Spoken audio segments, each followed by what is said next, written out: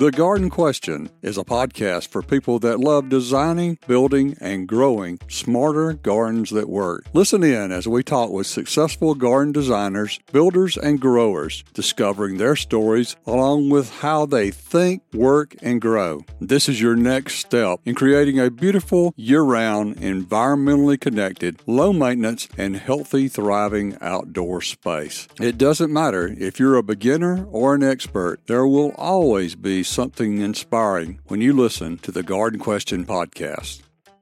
Hello, I'm your host, Craig McManus.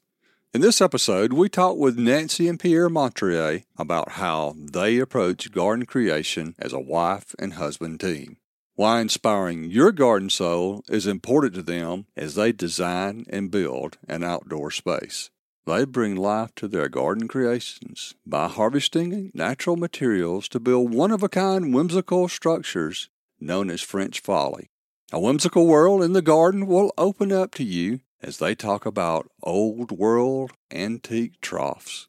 Listen to the scheme of how these lost and forgotten common garden and farm items are artistically applied to the garden. Of course, there's bukus of plant talk also. You can see the images of Nancy and Pierre's creations on this week's episode page. This is episode 98, Inspiring Your Garden Soul, with Nancy and Pierre Motrier on the Garden Question podcast.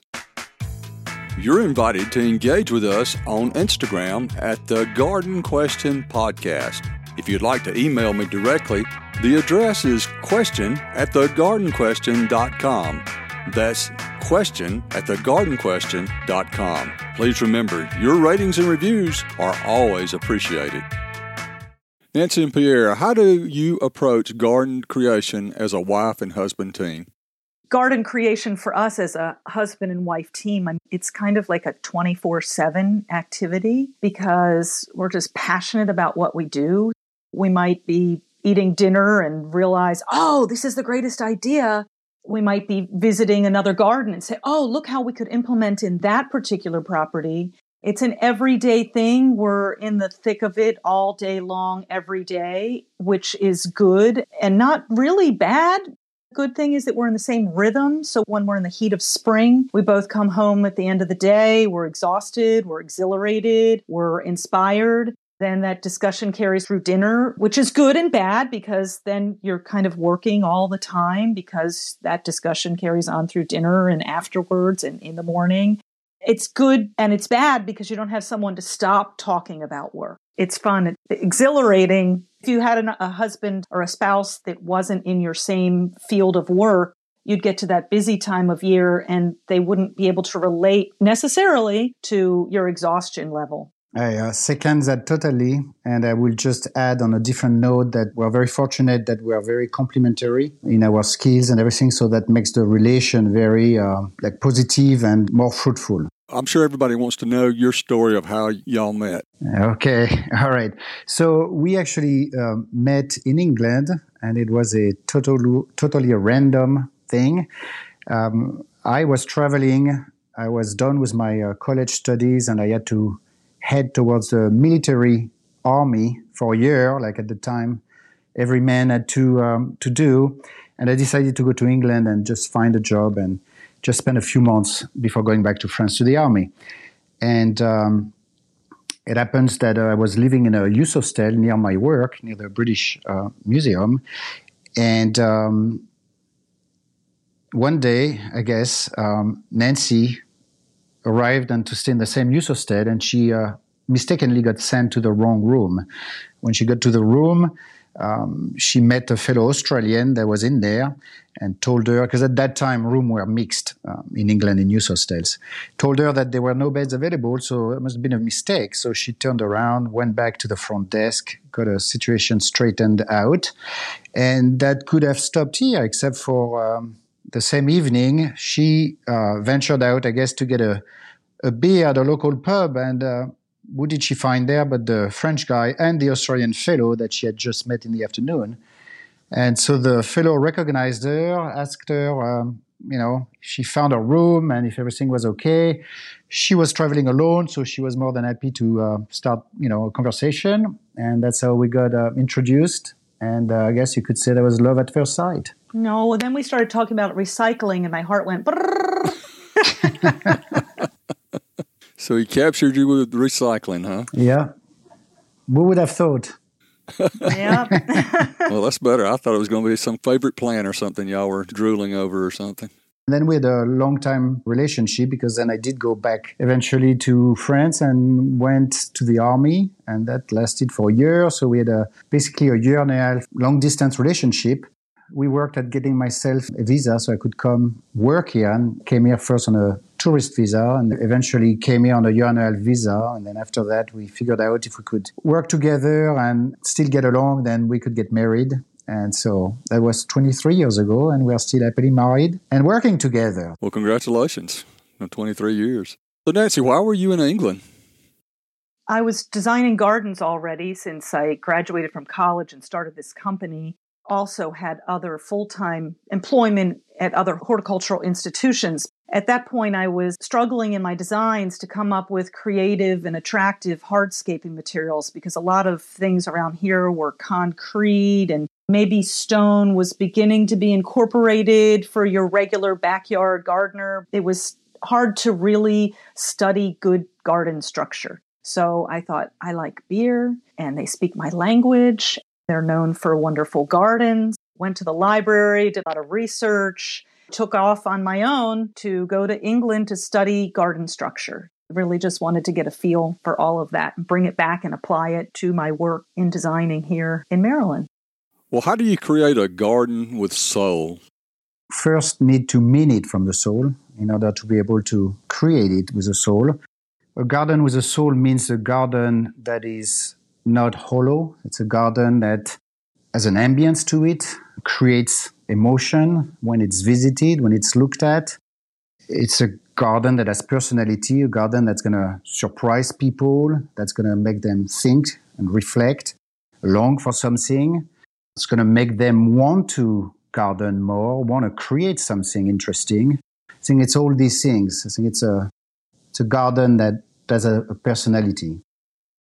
You can do a garden design that is plants and hardscape, but then it's always nice to add other objects and other elements that exemplifies the personality, whether trying to tune into what the homeowner personality is about. You're adding ornamentation by the type of materials you use, or whether it's the style of the containers, statuary, what have you. The quality of that ornamentation can give a deeper soul or a more superficial soul. You can feel when you walk into a garden that someone that's passionate about horticulture has made that garden. You can just feel the sense of how the soil has been tended, how the plants have been planted, how the plants are oriented. I mean, you can give two different installers, just let's put it on a basic level like that, the same palette of plants and even the same design. You can just feel it. It's a matter of the level of ornamentation, the quality of ornamentation, the spirit of the person that's creating, of the people that are creating that. Of course, time adds soul to a garden. Souls are born every day when you talk about a human, but it's the soul that's old that has more depth to it. And what part does French folly play into creating soul in the garden? French people, as a general rule, I would say, are very playful. Not only do we love board games and all that thing, but I think French people like to, in their garden creation, add some element of fantasy, things that are going to surprise people. That's an effect that's used widely in France. That's what adds to the soul of a garden and create one of these funny things such as a treehouse that's going to draw the eye and make people wonder. It's a technique that elevates a garden because usually these things are one of a kind. So you're never going to see two. I think that grab people. They of course feel it. One thing we hear or we heard quite a lot, so we do have, you mentioned a treehouse. So you're probably referring to the treehouse that we have in our backyard that I built about 20 years ago.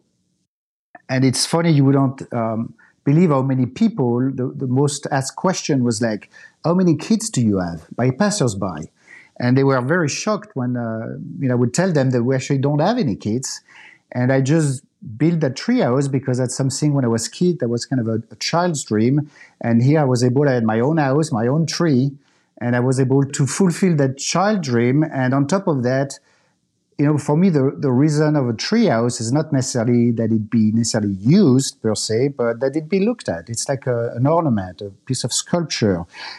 And I always respond to people in a conclusion that if that made a smile on their face appear, then it made my day, and that was a good reason enough to build a treehouse.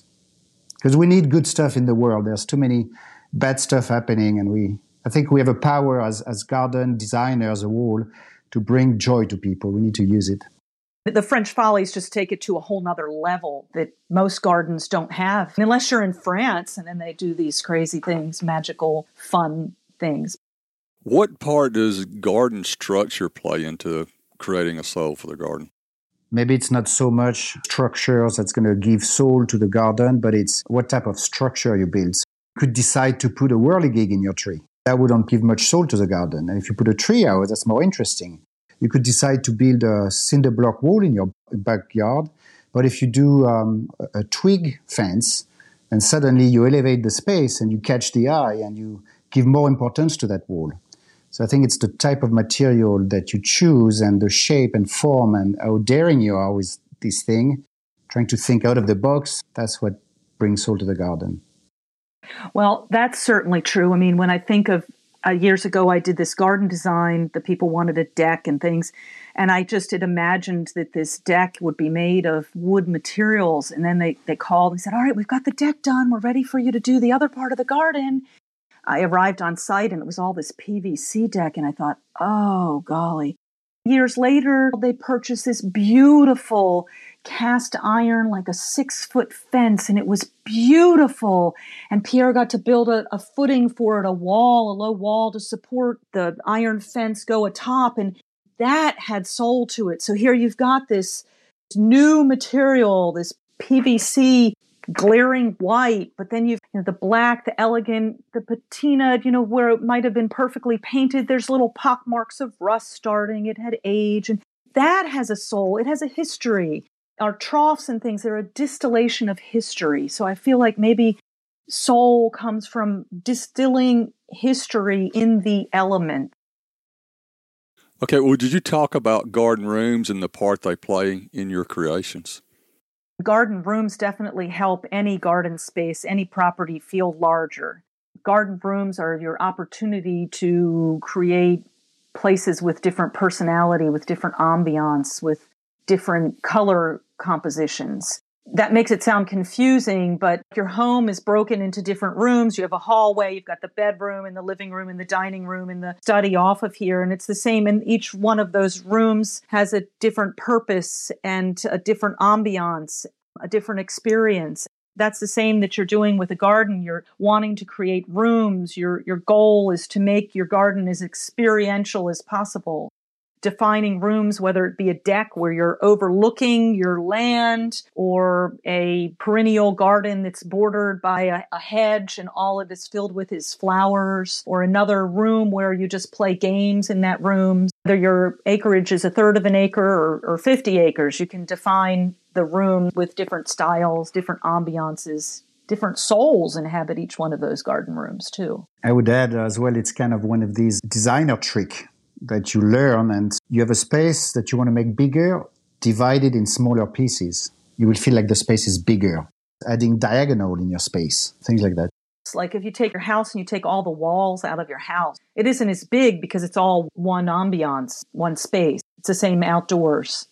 What type of hardscapes do you use to define the rooms? A room can be defined by a lot of different things. So it can be defined just by the ground plane. So what you're using on the ground surface, whether it be gravel or turf or a hard pavement, a bluestone, what have you, bricks, pavers. A room can be defined by the use of hedges, fencing, which is pretty obvious. Pergolas can be defining of a room too, because what are posts? If you have open posts, they're just room devoid of wall in certain sections. A room can be defined by the canopy of a tree that hangs over and creates the ceiling, the overhead plane. I know one of your favorite materials you like to work with is red cedar. Could you tell us how you use red cedar in defining your rooms or spaces? I like to use cedar as a raw material, so we actually go and harvest cedar. Juniper virginiana grows pretty much as a weed around. It's one of these pioneer trees that invades old fields that have not been tilled, or one of the first trees that's going to colonize, for example, the side of a highway after work has been completed. In a few years, the first tree that you're going to see will be a red cedar. Not that I stop on the side of the road and harvest the cedar like that. Although we've been tempted. Right. Somehow we managed to find sources of people that are more than happy to have us collect cedar on their land. We cut all the branches down, we chainsaw the trees, and we try to bring them in as long pieces as we can back to the shop. And I assemble these fences. And what's interesting with that is that you use pretty much all parts of the tree, from the trunk to the tippity top and the branches on the bigger trees. Everything is assembled to make a weaving of branches. I like to create patterns out of these irregular branches, and I think the contrast of rustic material and definitely a natural one that's organized in a somewhat symmetrical fashion, I think the contrast is pretty striking, and that's what usually catches people's eyes because they don't expect to see branches organized in a geometrical pattern, for example. Even when I use branches to make what I call webbing, which is ornamentation detail within a fence, this is all twisted, but an art to it to make it look like it's a geometrical pattern, even though we're using irregular pieces. We love to use that technique to divide rooms anytime we can because we're very fond of that because it's one of our favorite crafts. I was studying some of your work, noticing the different sections, how branches flowed from one section to another. There was just a flow to that. I thought that was very cool to see that flow from section to section.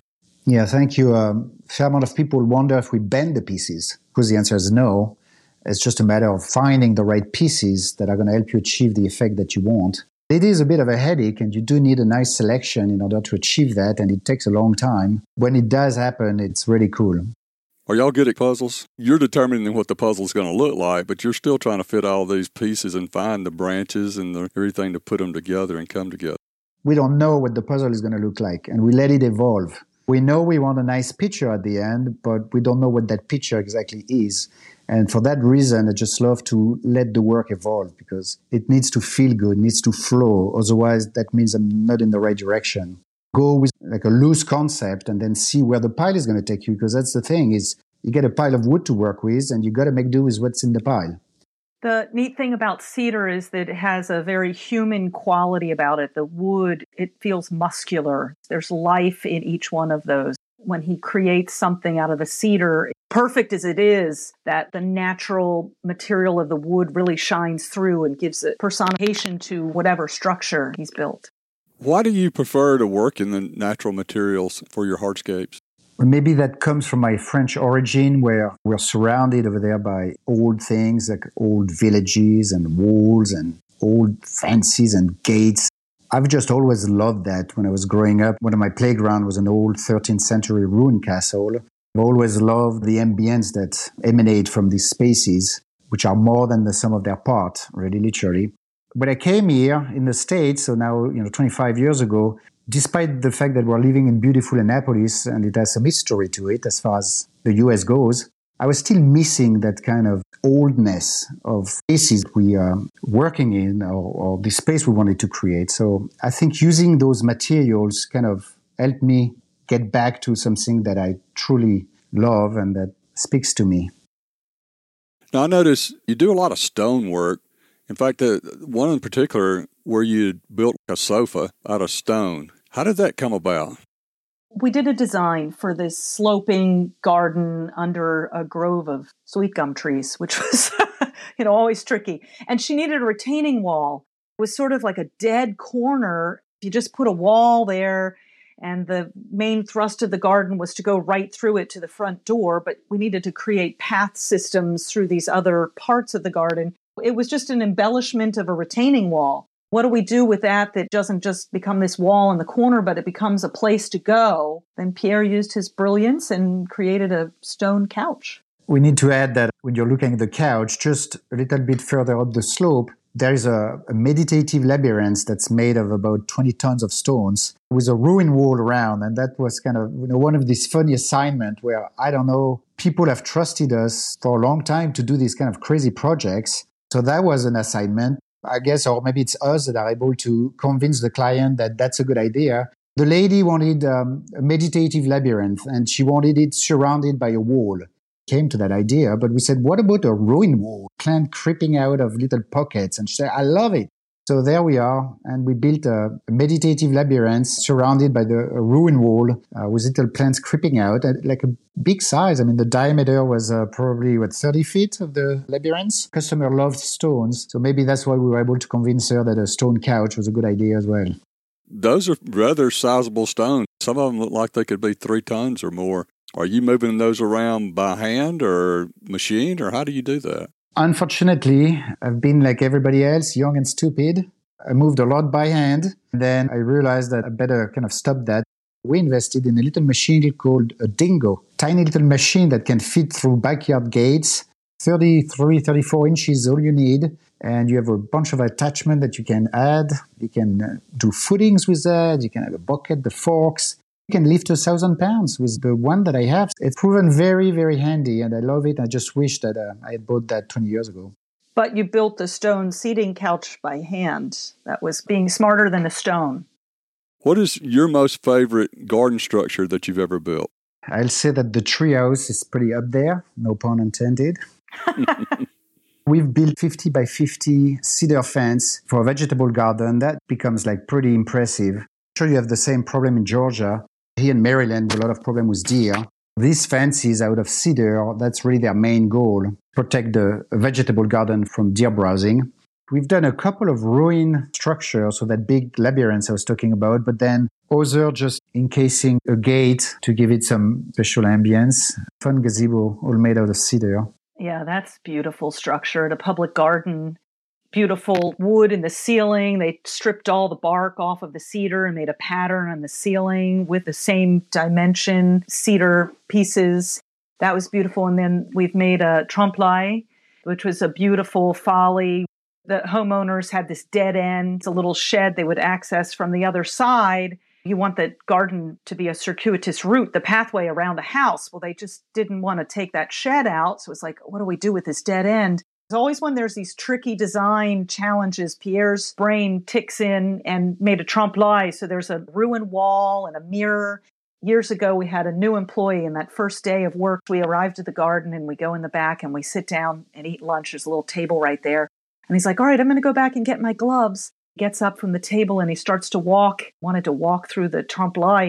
He didn't even realize that it was a mirror. You have to put those in the right position to be fully effective, but that's a really wonderful folly. The key there is to orient the mirror just tilted enough so that when you walk to it, you don't see yourself in the mirror. So we had built a walkway in front of it, which, leads your eye to the mirror, but also the walkway reflects in the mirror, so it looks like it goes through. So yeah, that was fun. Yeah, I got tricked by one of those one time. We were putting some sod in this backyard around a pool, and on the fence they had a mirror. And I kept looking over there, and I said, well, those people next door have got a really interesting garden. And I looked at that thing probably 30 minutes before I realized it was a mirror. Mirrors are great. Yeah. Great thing. Yeah. Now, you incorporate other things in walls, too. I know y'all are into antique troughs really big time. Could you tell us about those? It's kind of a new venture, along with love for old stone and everything of that nature that come from France or other old countries. I've personally fallen in love, and I think Nancy did fall in love with those things too. We've started to import some of these troughs from France, and what they're just like old objects that were used to feed the livestock, provide water and or food. The very neat thing about them is that they were all hand-carved in one chunk of granite or basalt or sandstones. Farmers were just doing it like a couple of maybe more centuries ago just by hand. The thing that's very amazing is that each one of these stones is unique. You'll never find two alike. They all have their personality. They're just underappreciated, amazing artifacts that tell a story that we love to incorporate in our creations or amplify them by transforming them, for example, in fountains, using the trough as a basin and then finding a stone that will represent the headstone and then finding an antique spigot. The combination of all of that can create some very interesting element that then can be used in the garden and give soul instantly to space because the object is so old in itself and because you've suddenly added water dimensions, you've added sound, you've added movement, so you've created an ambience. The fact that everything is started with an old stone from France, from Europe, just a conversation piece. Everybody likes that, right? Yes. Yeah, so I love these things. They're strong elements because they were something at some point. And you wish the trough could talk and tell the stories that it's heard or the history that it's seen or the lives that it's touched. Because at some point, these troughs were used to sustain life. They're old enough that people were relying on that trough to hold water for their livestock that they were eating, that they were living from. There's a lot of history there, just a distillation of history right there that you're bringing to your backyard. English people saw them in their backyard and didn't realize how special they were. You take it out of the context and bring it to another place, it elevates them to another special quality. Yeah, and Greg, for people that are not familiar with trough, you got to imagine when you are in front of a trough that's like 7 foot long, for example, that means that the block of stone of one piece, and they didn't use any cement back then. So somebody had to carve out that chunk of stone. It ends up being hollowed out and all carved and everything, and it still weighs about 2,000 pounds. You just can't even imagine how heavy it was when it started. How on earth did they maneuver these things? The thing with troughs as well that's very intriguing is that you can't date them. The one thing we know about them that they are at least 150, 200 years old. And the way we know that is because cast iron became very popular after the Industrial Revolution appeared in Europe around 1830, 1850. When cast iron became readily available because of molds and all of that, farmers threw the chisel and the hammer down and said, we're done with that. Now we're going to buy the cast iron trough. But you can't date them because they have been in use forever before. What would you date? You date the stone. You wouldn't date the chiseling of the stones. They are very intriguing objects. And so to have the privilege to find them and be able to use them in a garden creation is just very special. What's amazing to me is they've made it through time and not cracked or broken. See some of these troughs, and they look like maybe 1.5 to 2 inch thick wall. You would think those would crack or freeze and break them out or something, but that's amazing that they've gone through the centuries like that. It is amazing. I've seen many broken, which is one thing as well when you shop for them, that you need to make sure you don't have cracks and, you got to examine the object. That's the other thing that's amazing with these things is that I don't know how many trough friends started out with, but I can tell you one thing is that every day that passes, there's one less or two less, or, they disappear. I think what I love about that is, everybody is familiar with like the statues and the, very refined antique. I think what excites us is to actually find those undervalued objects that are more like what we call farm art. That folk art, these objects that are, flying under the radar, that people, when they see it, they're like, oh, I love it. That's amazing. But you ask them, do you know what a trough is? They might have said, no idea. Or I didn't realize that a trough could be that beautiful. That is fun to bring that to the MANTS trade show, Mid-Atlantic trade show in Baltimore. We had a booth and we were presenting our troughs and other garden antiques that we like to import as well. The reaction was just unbelievable. And our booth was packed constantly and people were just asking about them and were dreaming. And it's just nice and it warms my heart to see that this object can jolt people like that. Remind them that there is beauty in those old handmade objects.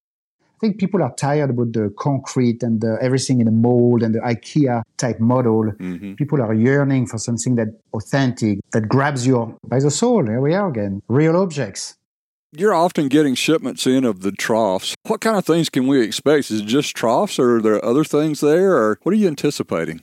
The next shipment is going to be full of beauties. We have about 45 to 50 troughs in there. Some very, very special pieces. The longest trough that we have is about 7.5 feet long. That's really some neat thing. And then we have, of course, other little goodies in there, like old little garden gates and some iron pieces and everything. Every time we go home, we like to go and try to see if we can find the right pieces that we're looking for and prepare the next shipment. Once every year, once every 2 years, depending on how fast what we have is going. I hope that your people will check our website at greenergardensantiques.net and get in touch if they're interested, because there aren't many people that do import troughs. So I think we have a pretty special product that will certainly appeal to some of your listeners.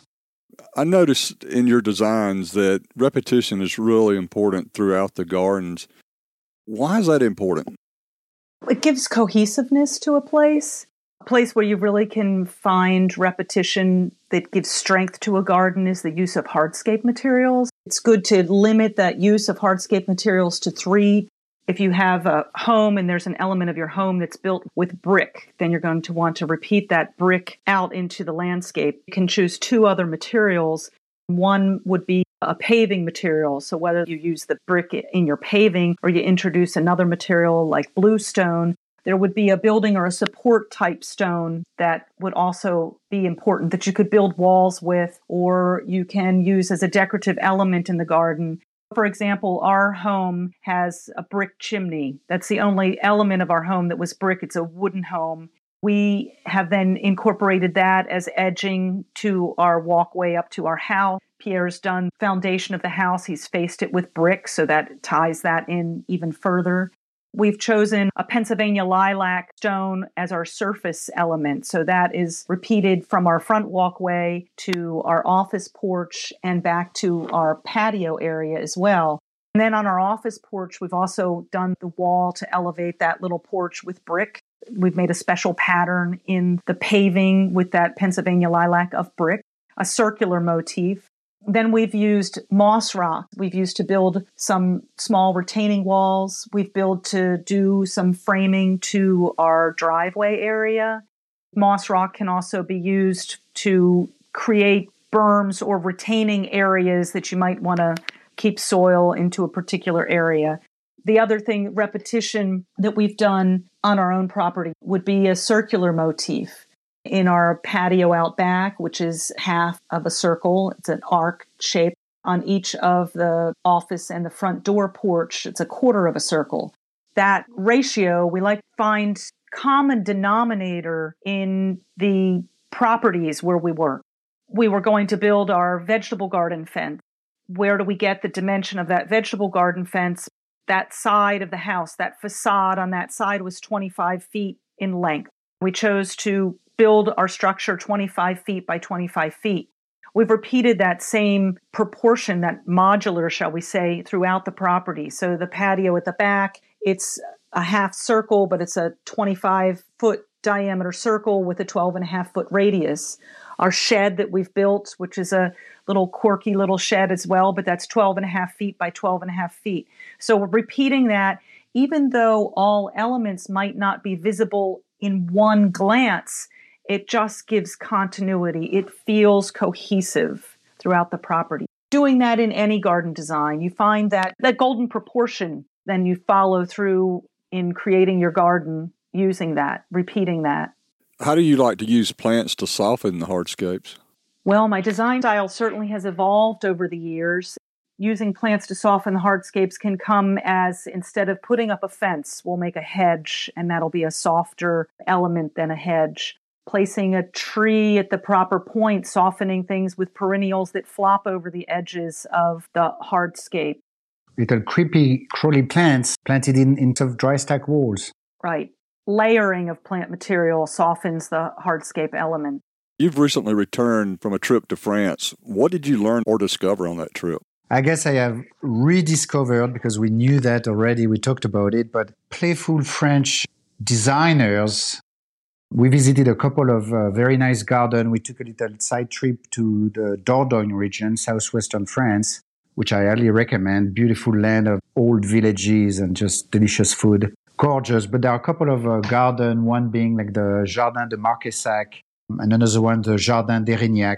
It's just funny, the surprises that French people like to reserve for the visitors. For example, the Jardin Marquesac draws on the art. We are familiar with the French people loving to clip everything. Versailles and everything is straight.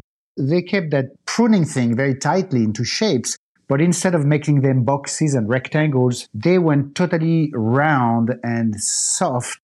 In front of the main house, it's all boxwood, which is a little scary because they are dealing with blight as well over there. These amalgam of boxwood that are planted next to one another and that are pruned in the cloud shapes. Full hillside of those, taking shearing that's very traditional French, putting a twist into it and making it very playful. And the result is just very, very creative.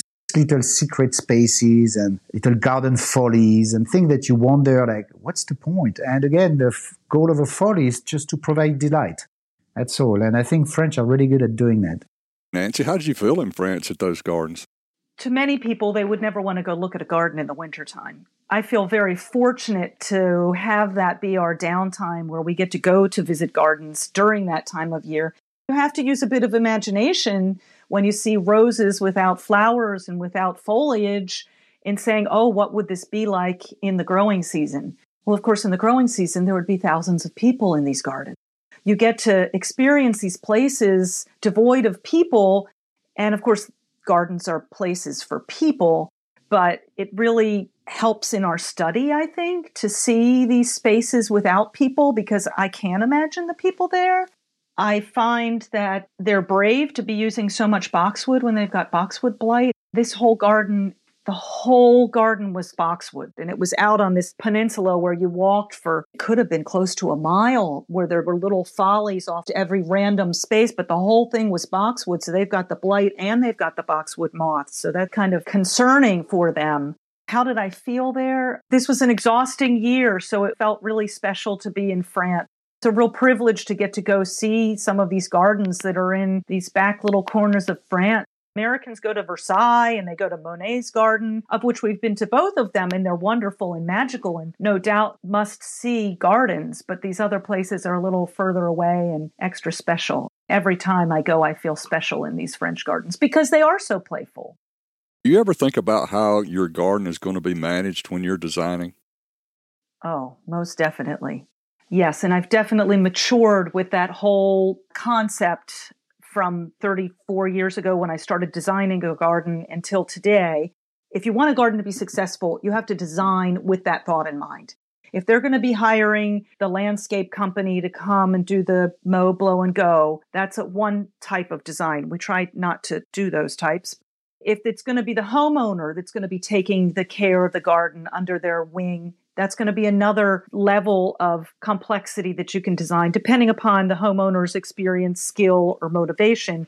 Age comes into play with it, as I'm realizing for any of us at this point in caring for a garden. When we design gardens over the years, we've encouraged the homeowners to have us participate in the care of their garden at least on an annual basis.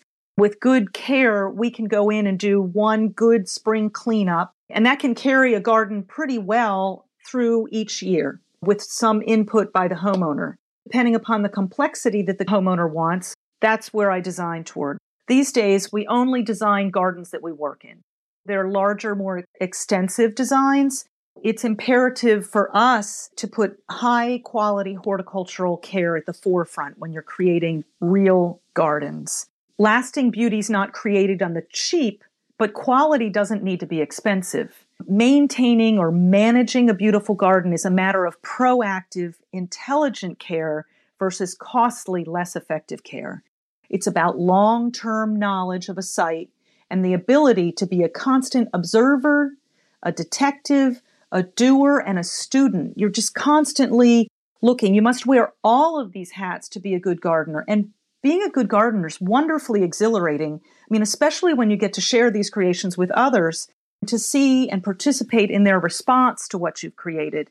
It's totally rewarding to inspire and provide renewed energies to another one's soul through our work.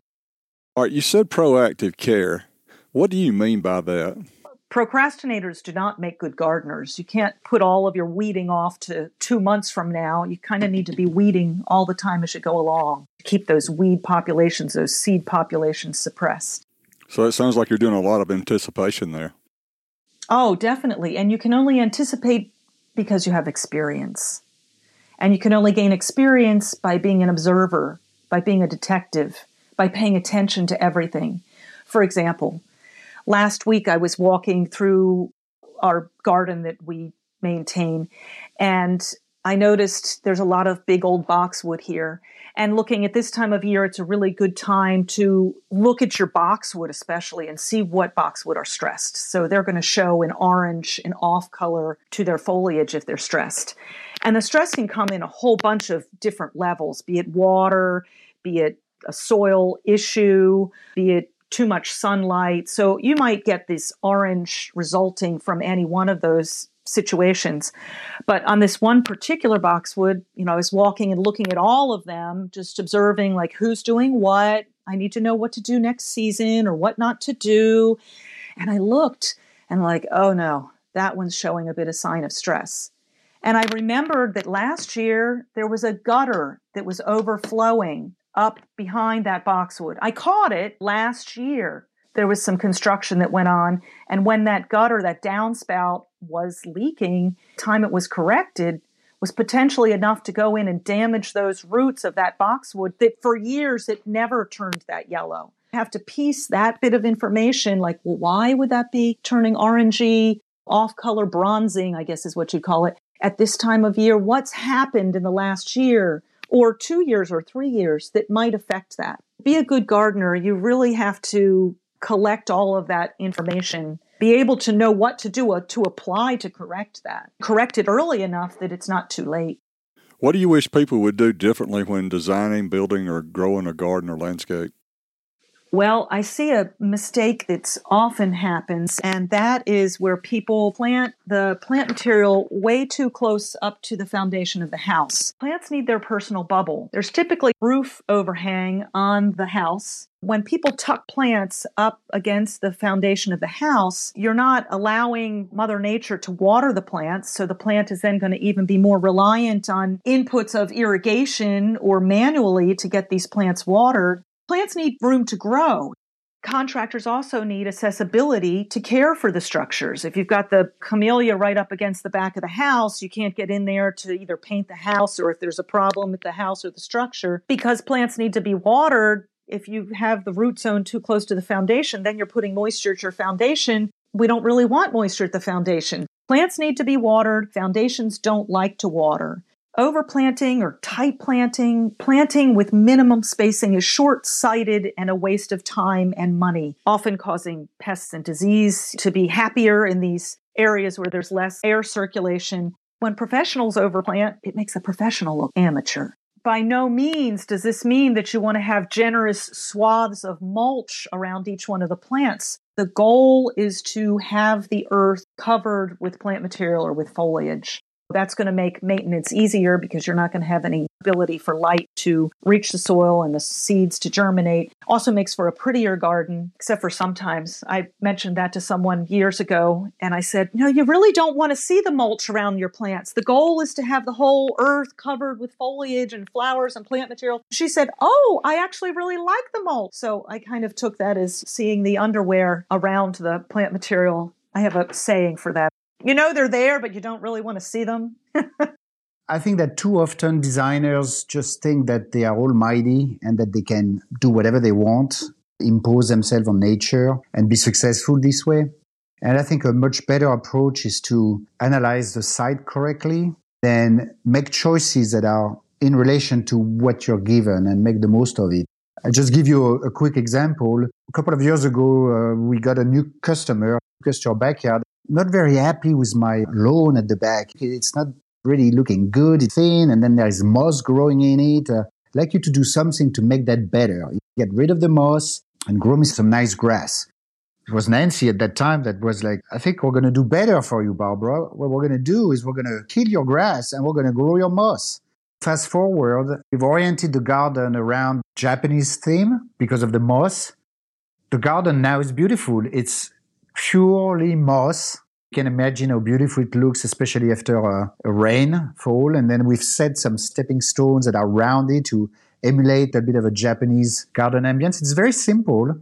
Just that notion of like, why try to fight nature? It's going to be so much easier. You have a soil that's poor in nutrients, then find the plants that want a low nutrient soil. You have a soil that's very rich, then look for those plants that like that type of soil. I mean, it's a simple concept, but I think that it's not totally understood by everybody yet.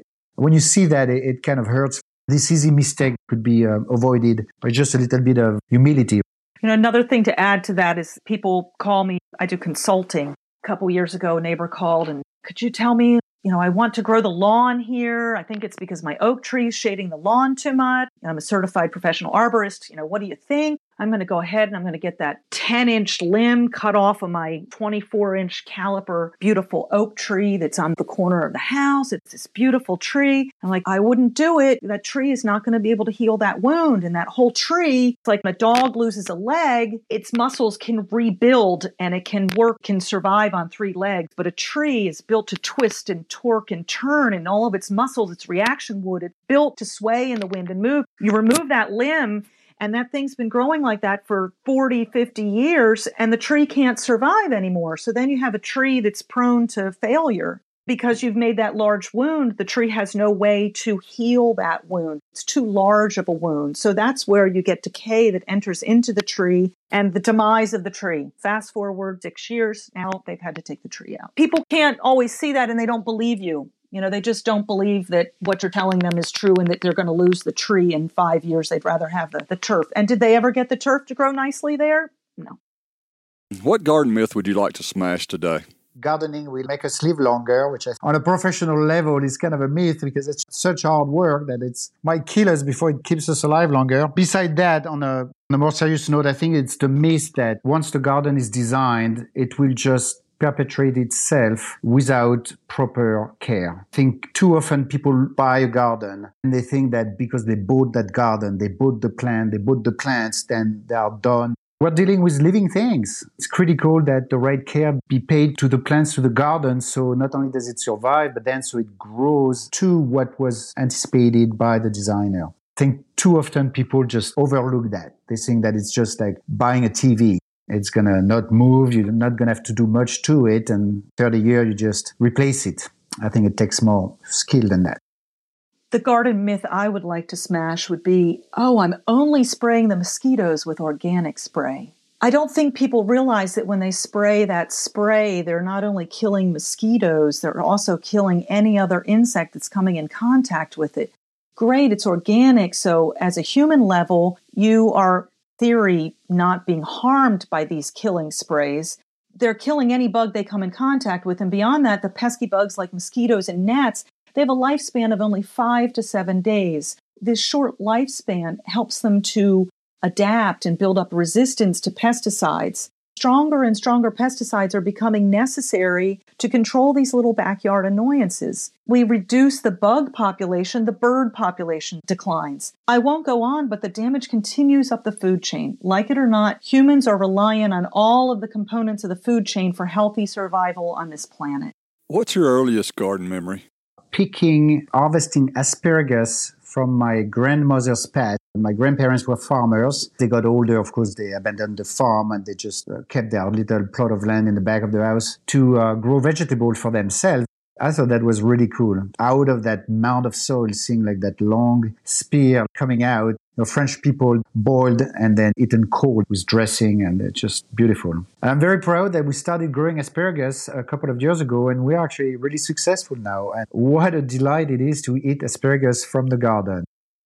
My earliest garden memory was really when I was 6, pushing a beautiful stroller through my grandmother's backyard with Snoopy in it. Her garden that was filled with delphiniums that reached the sky. There was a perennial border. There was a little fish pond that you went down this magical set of steps through all these ostrich fern. You arrived at the fish pond, and then you went down a few more steps down to a iron slag picnic area. The lower part underneath the Magnolia macrophylla that takes you to the front, where there was a parterre opening where the cousins, we would play badminton. That was framed by a hedge of pruned hemlock. It was a tree swing. There was a rose garden. It was a magical place. It was a greenhouse. I mean, it was all about plants. It was plants just everywhere, everywhere. And that I spent many an hour Can I tell you, Craig, my other earliest garden memory? Yes, go ahead. My father had me gardening at a very young age. Set me up at about the age of 8, what was called a killer cane. Killer cane was this clear plastic tube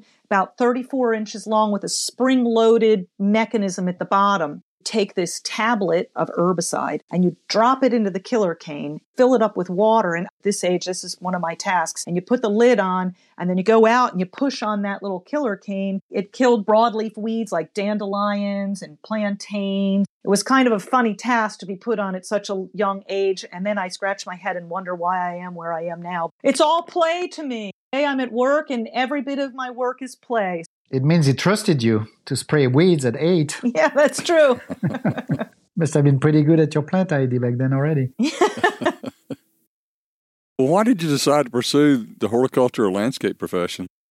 Loved plants when I was young, and I loved art. I went to Penn State. My parents both graduated from Penn State, and they encouraged me to go into landscape architecture. And I was like, oh, I can combine my love for plants and my love for art into one occupation. That's great. After 2.5 years, study, great teaching, wonderful design professor, very inspirational professors in that curriculum, but they weren't teaching me anything about plants. So they didn't really care how to integrate plants into the landscape. It was about building orientation and parking lot and sidewalks and how to drain all of those impervious surfaces, how to be an architect of land. I changed my degree after that 2.5 years, spent a good 5 years in college, but got a degree ultimately in horticulture. I had a good background, combined those two together. Now, in my career, it's been very wonderful to have both of those experiences. After I left college with a degree in rural economics, I had to go to the army. After I left the army, we were looking for a way to be together, Nancy and I. Since she was already running Greener Gardens gardening company, she was able to sponsor me. That gave us the opportunity to spend 1.5 years working together and finding out if we were a match. Because when you meet someone and you're that far away and there's a visa requirement and all of that, it's not easy to actually figure out your relationship can go further than just a couple of weeks together in England. She sponsored me and we spent 1.5 years together. And after that, we were like, okay, well, you know what? We still like each other after being together 24 hours a day. We got married. But by that point, I could have gone and done something else. I really loved it. I've always loved being outside, played a lot outside when I was a kid. So that felt really natural. In her garden creation and all that, from the beginning, like really willing to let me take the ball and run with it. She encouraged me to do stuff that I didn't even think I was able to do. I think that I thought that was really fun, and to have that world of possibilities really motivated me to keep going with it. Tell us your funniest garden story. When I first arrived in the US, when I was accepted with my training visa, it was in 1999, and I was so lucky to arrive as Hurricane Floyd was making its way up along the East Coast. I had to change plane in New York, and when I got there, I was informed that all planes were grounded and I would not be able to take my connecting flight to Baltimore. And we were on the phone with Nancy trying to figure out a way to get me down there. She had heard from one of her customers. She told her, Nancy, I checked for you and there's a train that leaves Penn Station at 6 a.m. That's the last one that's running for the day. So if you want Pierre to make it to Baltimore on time, he's got to get on that train.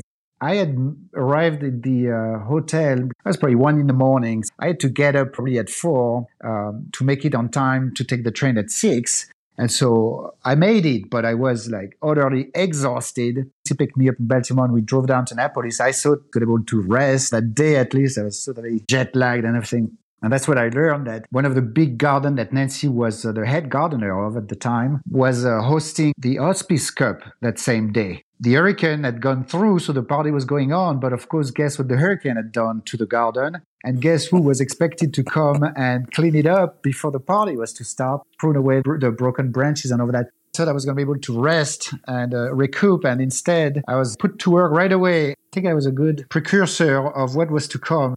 How hard we were going to have to work from then on, and it's true that we haven't stopped.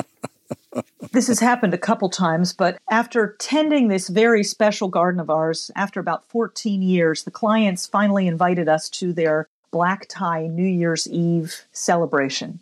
We arrived at the door not in our gardening clothes, but in our fancy party clothes. The owner opened up the door and said, "Hello, my name is Mr." And he didn't recognize myself. And then eventually Pierre made his way around to the wife and she said, "Hi, I'm Mrs." And he was like, "Yes, I'm Pierre, your gardener."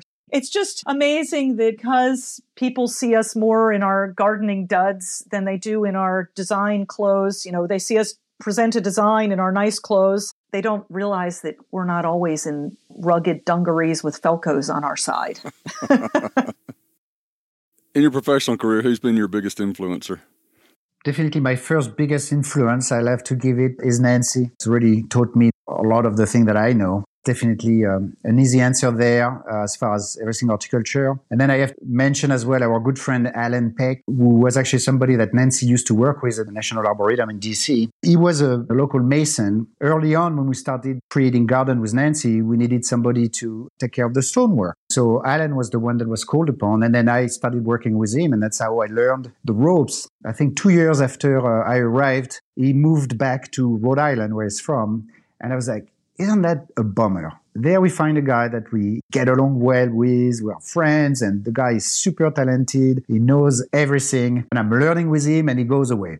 Now we're talking 20 plus years later, and we've actually kept a great connection. We do at least a project or two every year together. He comes down from Rhode Island when we have something special, and we keep working. So, you never know what's around the corner. As long as you keep your spirit high and you keep the faith, things work out in one way or another anyway. So that's worked well. I'll mention maybe a third influence, somebody that I've never met, Andy Goldsworthy. Everybody's familiar with him. Just because of the creativity of his project, and I just love the fact that he works in conjunction with nature. He's like a land artist, that's what he does, land art. That's like right up my alley. I love that.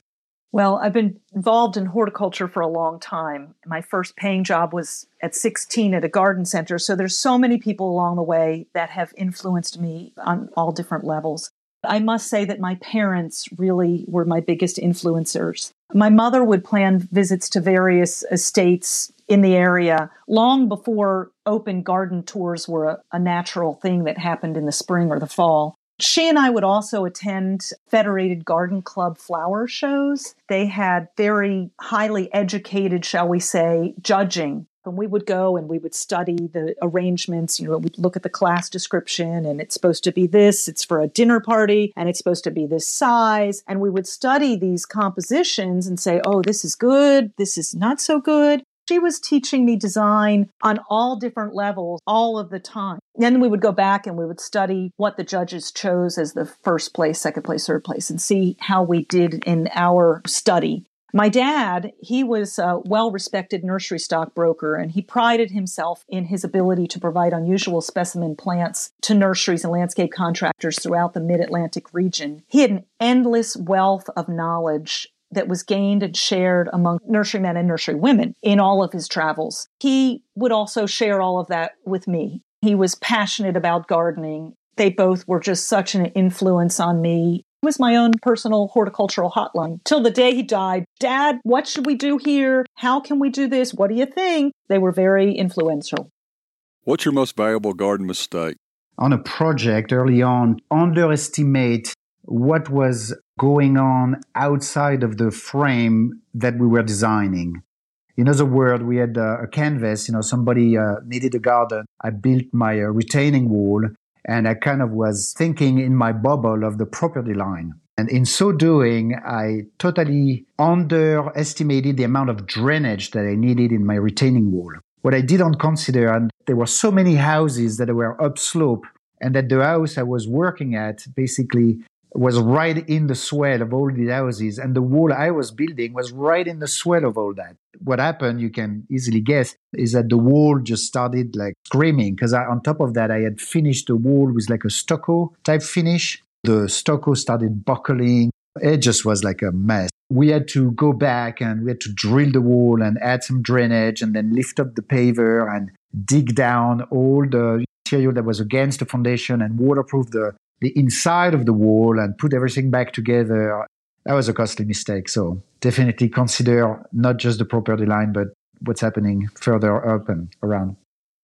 Assuming that because the wife asks for, approves, and says yes, that the husband will too, can be expensive.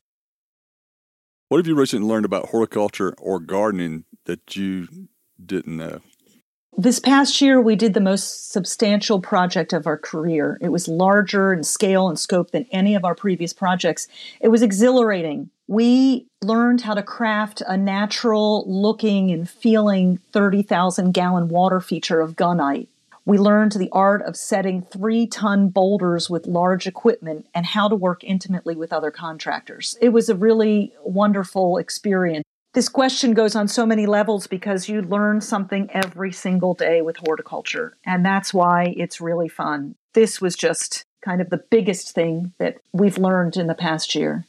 Well, that sounds like a very interesting garden. What style did you use, and how did you prepare for it? It was a Japanese garden. Pierre set us up with a boot camp. While we had crafted a detailed design, we still needed to study how to bring my vision to life with the assistance of large equipment and working with materials that we weren't familiar with. We had never placed a 3-ton boulder before, so how do you go about making sure that once you get that heavy object set upon the earth, how do you make sure it looks right? Like any of our creations, we wanted to be beautiful, experiential, and above all else, good and sustainable horticulture that would stand the test of time. Pierre set us up on a boot camp. Basically, every night and surely at least one day of the weekend, we would come home while we were creating this garden. He would either put on some Japanese garden building on the TV, casting them from the iPad. One time he came home with a wad of clay and said, all right, we're building a model today. So we built a 1/4-inch scaled model that we were able to move the boulders around and see how it was going to look. Another time it was a sketching evening.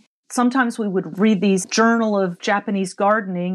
They were a wonderful resource. We were just constantly studying and thinking about how it was happening and what was going to happen tomorrow and studying how to execute this gunite pond liner. That was so complex, and had we not been 3 steps ahead of the contractors, we wouldn't have gotten the result that we got. How do you make shelves that hold the boulders, that you don't want to see the shelves within the pond liner afterwards? How do you install these rangui posts? They're little posts that run along the edge of the pond. How do you make those work within that pond liner, that shell? How do you do a pebble beach? How do you make a 40-foot waterfall and integrate the stones and make sure the gunite's covered up? He was really great to keep our nose to the grindstone, but boy, it was intense. It's been really a magical, wonderful experience. Pierre, what have you recently learned about horticulture or gardening?